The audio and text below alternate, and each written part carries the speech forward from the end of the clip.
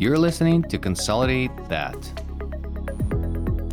Welcome back to Consolidate That. Ivan, I am very, very excited for the guest that we have today. I think I'm going to let you introduce her, but I'm going to just say on my end, I heard about Carrie's company from another podcast, and she's actually someone that sort of as we envisioned doing this different show and the ideas that we were talking about, someone like Carrie was a guest that I've been really excited to talk to and branch out some different industries. So with that, I will let you kick off and introduce Carrie. Excellent. Well, good to see you, Ryan, too. So I'm excited to introduce Carrie Sullens.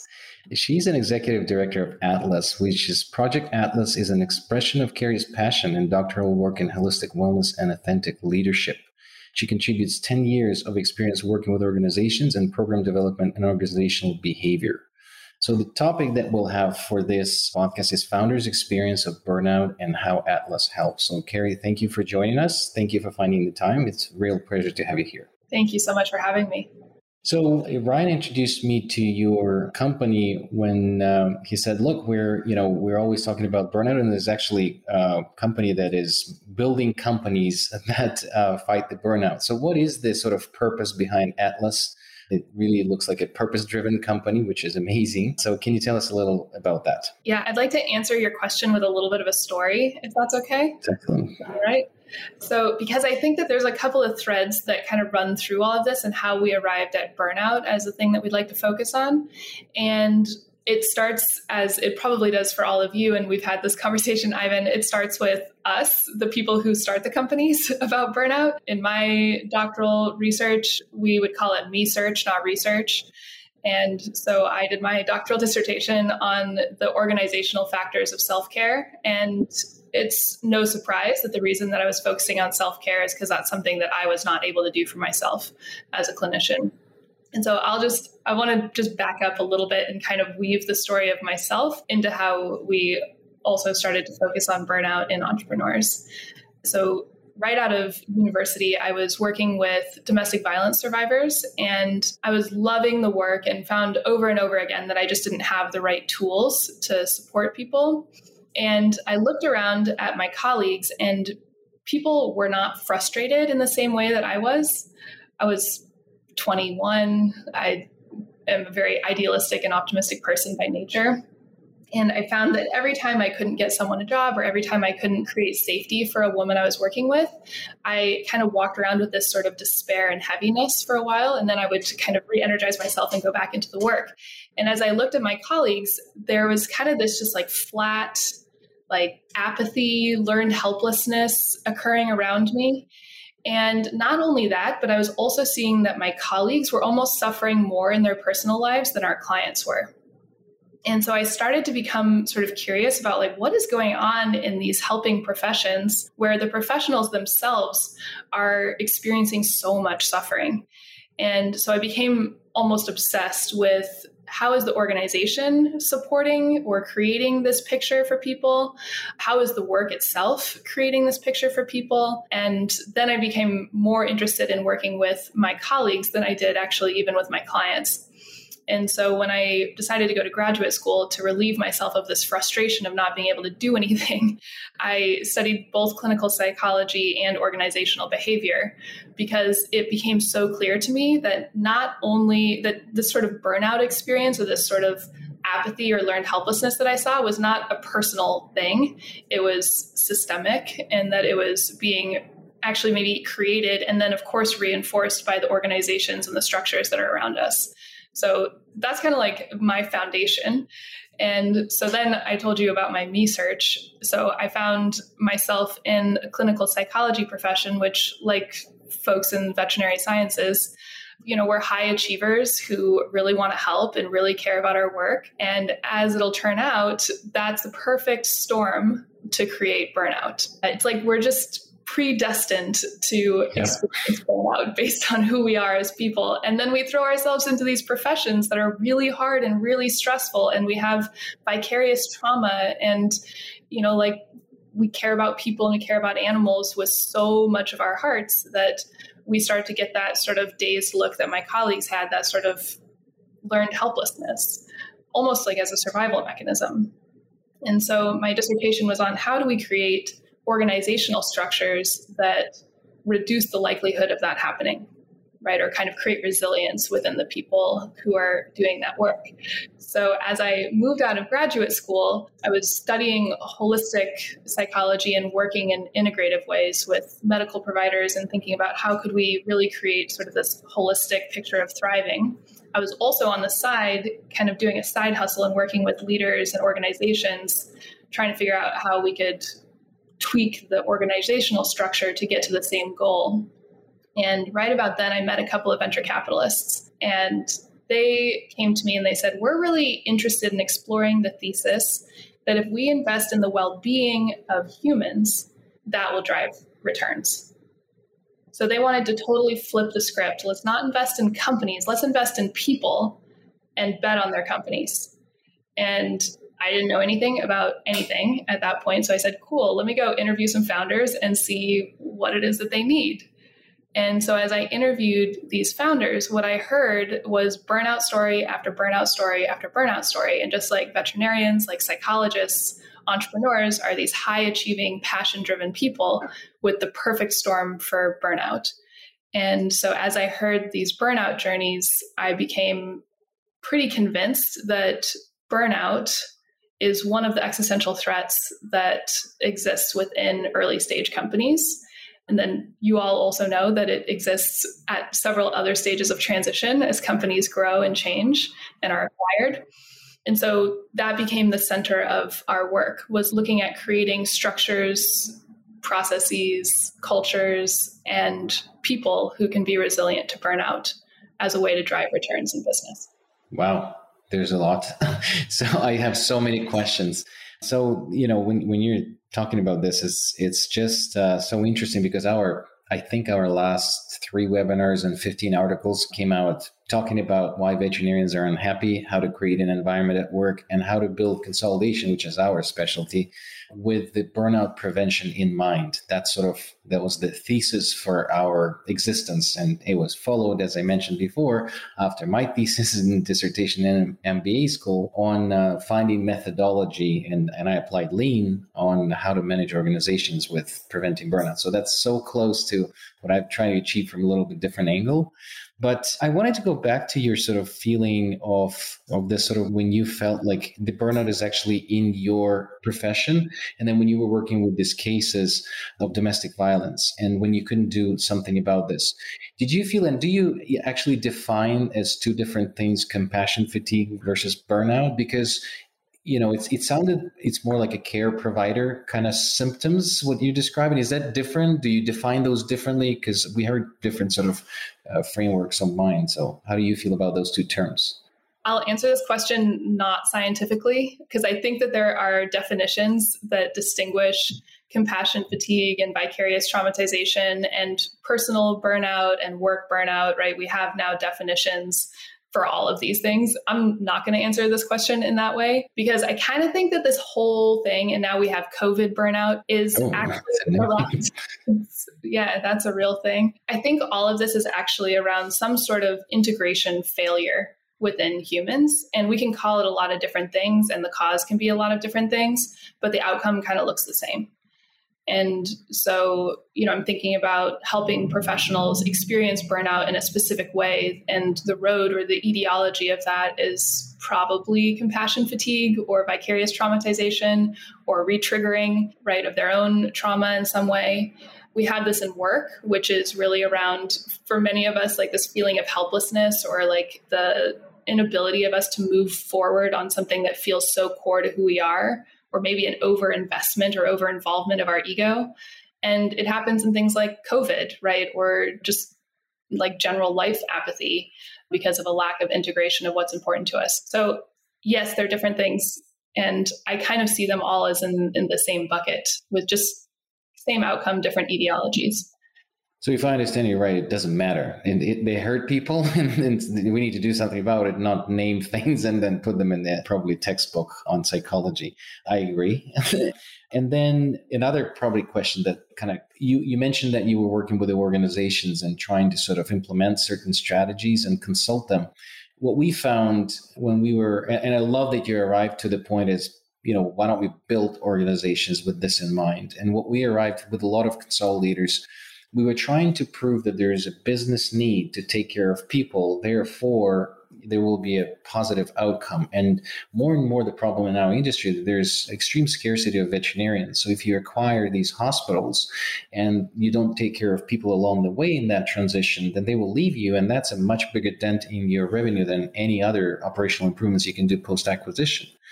But we sort of keep banging our head. Like, a lot of our methodologies that are business oriented, they're effective, the operational efficiencies, the structures, the solutions that we build. But when it gets down to a particular thing of burnout and this sort of soft thing, as they call, there's sort of a blank glaze, and they don't really, you can't get involved as a consultant. They don't care. Did you find that as well when you were engaging with executive teams, and that's why you switched to let's build these, not try to change them? Yeah, so I had the experience, actually this happened in a moment. I was consulting with a firehouse, so a bunch of firefighters, and they were having some interpersonal conflict. They were having trouble with firehouse culture, and it was starting to show up in their orientation to detail, right? So they were missing things in the checks before they were going out on jobs. And so it became relevant to their business, right, at some point, which is type of burnout. Great burnout. I love it.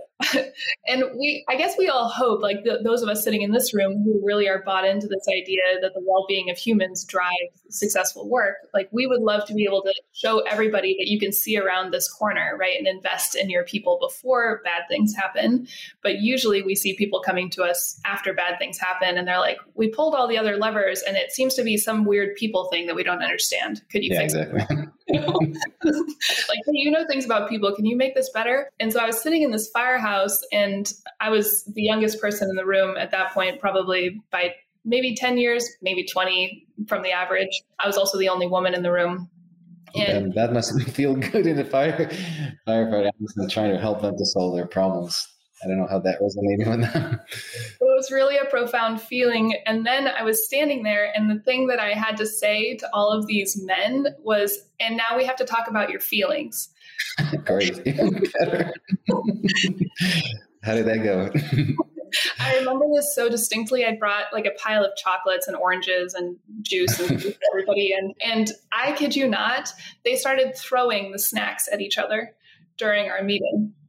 And I'm sitting here thinking, like, how am I going to get this group of people to see that them not being able to express their feelings to one another is causing them to miss details on the fire truck? So I guess, Ivan, the way that I was thinking about this story is that I really struggled in that moment to articulate, why is this so important?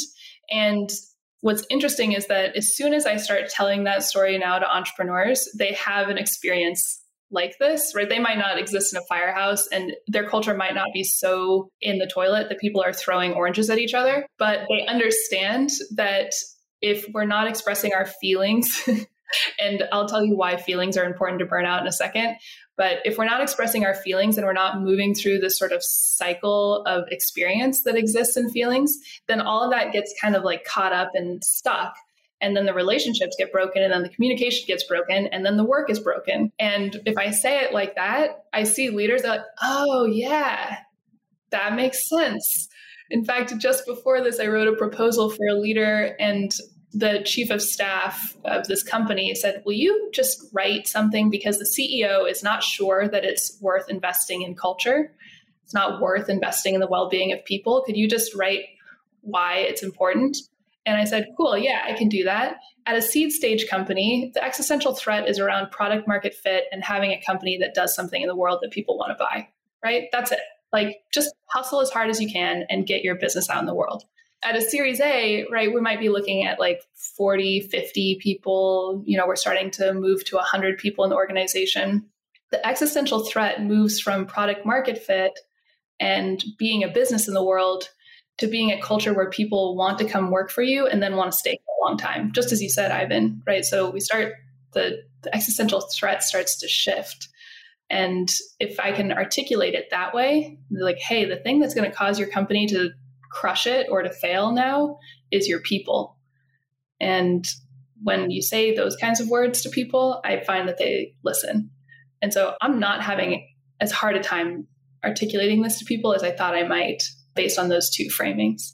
So, Carrie, you mentioned the term hustle and hustle culture and sort of that. And I was at a startup before where the founder put the word frugality in really huge letters on the wall, because that was one of our core things, which is sort of a frugality to a certain level can definitely, I think, lead to burnout, because the expectation was if you travel for work that you would sleep on the couch in the office to save money from hotels, which fits into some of that startup hustle culture. Well, you never need to leave the office if you can just sleep on the couch here when you're visiting because it's a work trip. So that did not work for me. I like to sleep in a bed. But the idea that sort of that hustle culture and sort of the Silicon Valley feel of like we live to work. This is our whole passion. This is what we dream of. This is what we do. You can sleep when you're dead. How do you think that has transitioned? And how do you think maybe even COVID related or the work that you guys are doing has made it so that founders are able to see past that, early 2000s, early 2010s feeling of startup culture? I wish I could say, Ryan, that it's transformed completely. But I think that hustle culture is alive and well. In fact, sometimes I hear it coming out of my own mouth with my team. my team was wanting to take, so we have a very small team where we're just a operating team of 5 at my company. And everyone wanted to formalize holidays this year and take days off and have vacation. And I had this immediate reaction, which is like, we don't have time for vacation. Like, what are people doing here? And one of my colleagues said, we run a well-being company. What is wrong? And you're the one with the degree on this. So I don't think it's hustle culture is gone or transformed. But what I will say is that about 5 years ago, when we started having these conversations, I was looking high and low for investors who were committed to this idea that taking care of people, especially in their portfolio companies, was an important picture for building sustainable companies. And we now have a community of what we call investors who care. We're over 300 now. And I'm sure there are others in the world that we don't know about. But we have a group of 300 people who said, yes, I care about people and I want to invest in their well-being. And I think that that's an important part of business building. But there's still a culture that exists outside of that, right? No vacations. No vacations. Well, I think, you can hustle. And I think that's important. Probably one of the things you guys are talking a lot about, though, is that just because you're high achieving and you're hustling and you're putting in long hours or putting in extra work, our team has been having meetings on Sunday because that makes a lot of sense for the differing schedules that we have and things like that. But the understanding is, hey, do this. And okay, maybe you need to step away for a few minutes. You have things going on in life. And okay, if you need to go to a doctor's appointment, don't feel like that's your health and your well-being needs to go down the drain just because we're trying to build something. Take care of yourself and still do those things, but a balance of life. Yeah, exactly. Well, that's, the reason why we have this is because I have burned out and seek professional help. But Gary, you mentioned something very interesting. This is something that we've done in BIS in our current company, because you said if you don't express your feelings. So we put a lot of emphasis internally and went through training, actually 3-week training altogether on feedback and basically on how to provide feedback. Is that a big part of it, expressing feelings? And is that something, and I do want to sort of set it up in the way that you can provide maybe sort of 3 to 5 high-level things that you're suggesting to these startups to focus on from the organizational behavior point of view, not to kind of forget them or kind of weave it into their core values. So including this sort of feedback culture. Yeah. All right. So let me see if I can answer your question. It feels complicated in my head. There's like a lot of pieces here. So 5 best tips from Carrie, how to build organization with no burnout. Let's coin it that way. I'll start with what I put in the proposal that I was just telling you about this morning. And the first one is have the discussion. So talk about it. Like point out that there's this thing about burnout and well-being and people that's happening in your business. So if we don't talk about it, we don't create spaces for it, then all of the other stuff doesn't matter at all. And so that's the first thing, is just have the conversation. The second thing is around the understanding of what it takes to be a fully functioning human. And I actually think that learning this, like you all did a course together on feedback, I think everyone should do a course on what is burnout. So how do we recognize it in ourselves? How do we recognize it in each other? And what do I look like when I'm a fully functioning person? And so sometimes I say it this way to organizations: create a point of view on how you want people to thrive in your business. So how do we know if people are thriving at our company? And create a list of principles or a list of wellness targets, just like we do company values that we're all striving to achieve together. And I have a specific point of view on that, on what that looks like. And I happen to think that it's about an integrative view of human well-being. We at Atlas have an assessment where we actually look through 12 different domains of well-being, and that's an expression of my perspective on this. Starts with physical health, right? We need to have bodies that are functioning and well. Then we have energetic or emotional health, which is like you need to also have a nervous system that functions and an emotional picture that functions well, which means I have access to the full range of my emotions. I can handle them, deal with them. And in the book Burnout, which maybe I'll send you if you have show notes or something, send you a link for that. Absolutely, yeah. Finish your feelings, which is coming to the end of your emotional cycle. Then the third is around mental practices, which is how do I talk to myself? How do I talk to other people? What are the beliefs that I have in the world? There's some work here around challenge versus threat. I don't know if that's a familiar framework to you all, but the way you hold stress is actually expresses itself differently in your body. If you see things as a threat, stress is one of the most damaging things that can occur in your body, more than smoking. And if you hold something as a challenge, it actually acts almost like a performance enhancing drug and is quite healthy for your body. So mindset is a super important part of that picture. And then the two things that I think people typically miss, one is about subtle awareness. So this is around like trusting a gut feeling, or kind of like being, I like to call it like being in line with the flow of life, like being sort of intuitively connected to what's going on around you. And then the last thing that's important is being in community, in relationship, and committed to something larger than yourself. And that to me is the picture, the spectrum of well-being in a company. Now, every company can have their own picture, and my recommendation is just that they document it and have a perspective, even if it's not my perspective. So do you add that to sort of core values discussion when they're designing their organization? So that's a sort of filter that they go through in all their actions, and whether they're sort of complying with their own belief and writing on the wall instead of just having it on the wall? Yeah. And the piece of startup culture that we're really trying to rewrite, and this is something that I coach all the founders that I work with on, is there's this idea that winning at all costs is kind of a positive thing. And what I like to say is let's zoom in, let's double click on what all costs means. So at the cost of what? And where do we put our stake in the ground and say, we will not win at the cost of this? And that's your list of wellness principles, right? Like we will not sacrifice the lives or the health, the well-being of the people in our company in order to win. And by the way, I think that that's a false dichotomy, right? We think that if people are thriving, then companies will thrive. Sort of like that belief is a little bit backwards, but that's what we usually zoom in on, is what are the things we're not willing to give up in order to build this company. I think that was 2 tips. Should I keep going? Or No. You went through 5 things and it was perfectly, I was taking notes. That's why I still kind of... You have Ivan stunned. Well, I think you actually had Ivan stunned the first time that I introduced Atlas, as you know, and what you guys do to Ivan. I sent him a screenshot of your website, and the headline on there is "Build Without Burnout." And he was just sort of like, that's what I say. Like, what's going on over there? I know we've had a good amount of things that we've talked about, and I know we could probably pick your brain for days on end. But I wanted to make sure that I asked you 2 questions that we always ask everyone. First off, I want to make sure that people know where to go to find more about you guys, which is atlasq.com, which is a really great resource, lots of good information about what you guys are doing. And then we always ask people 2 questions. The first one is, if you could recommend a book for people to read to be able to dive deeper into some of the knowledge that you have. I know you mentioned Burnout, but is there another one, or is that one that you'd recommend that people check out? Can I recommend 3?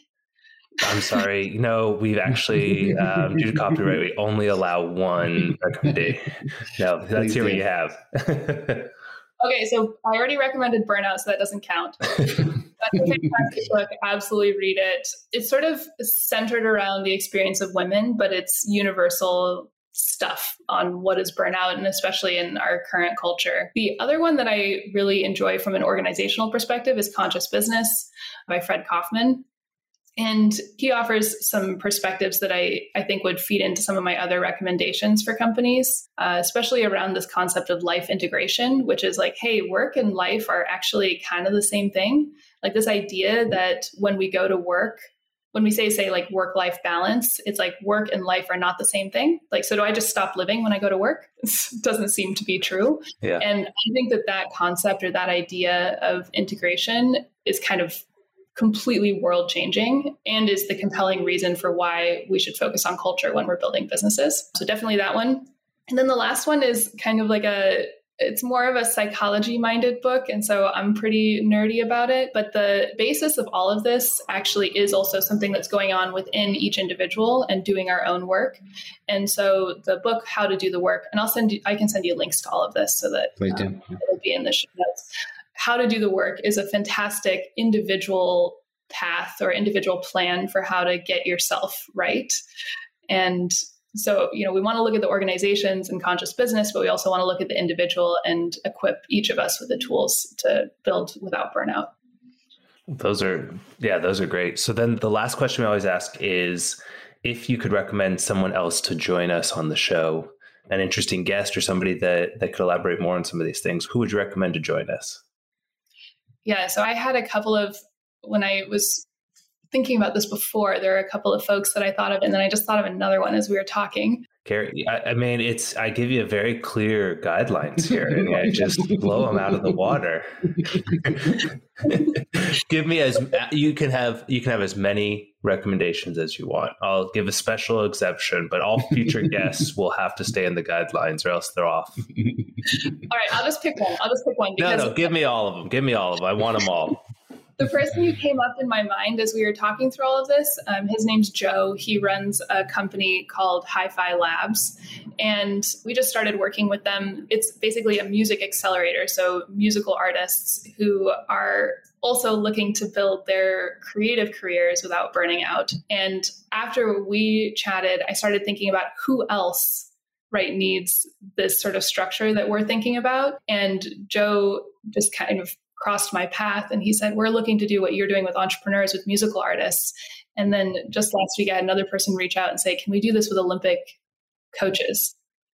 I just said, yeah, of course. Anyway, so I think Joe would be a fantastic person to talk to get another perspective from another place. And then 2 other people who I'd mentioned before.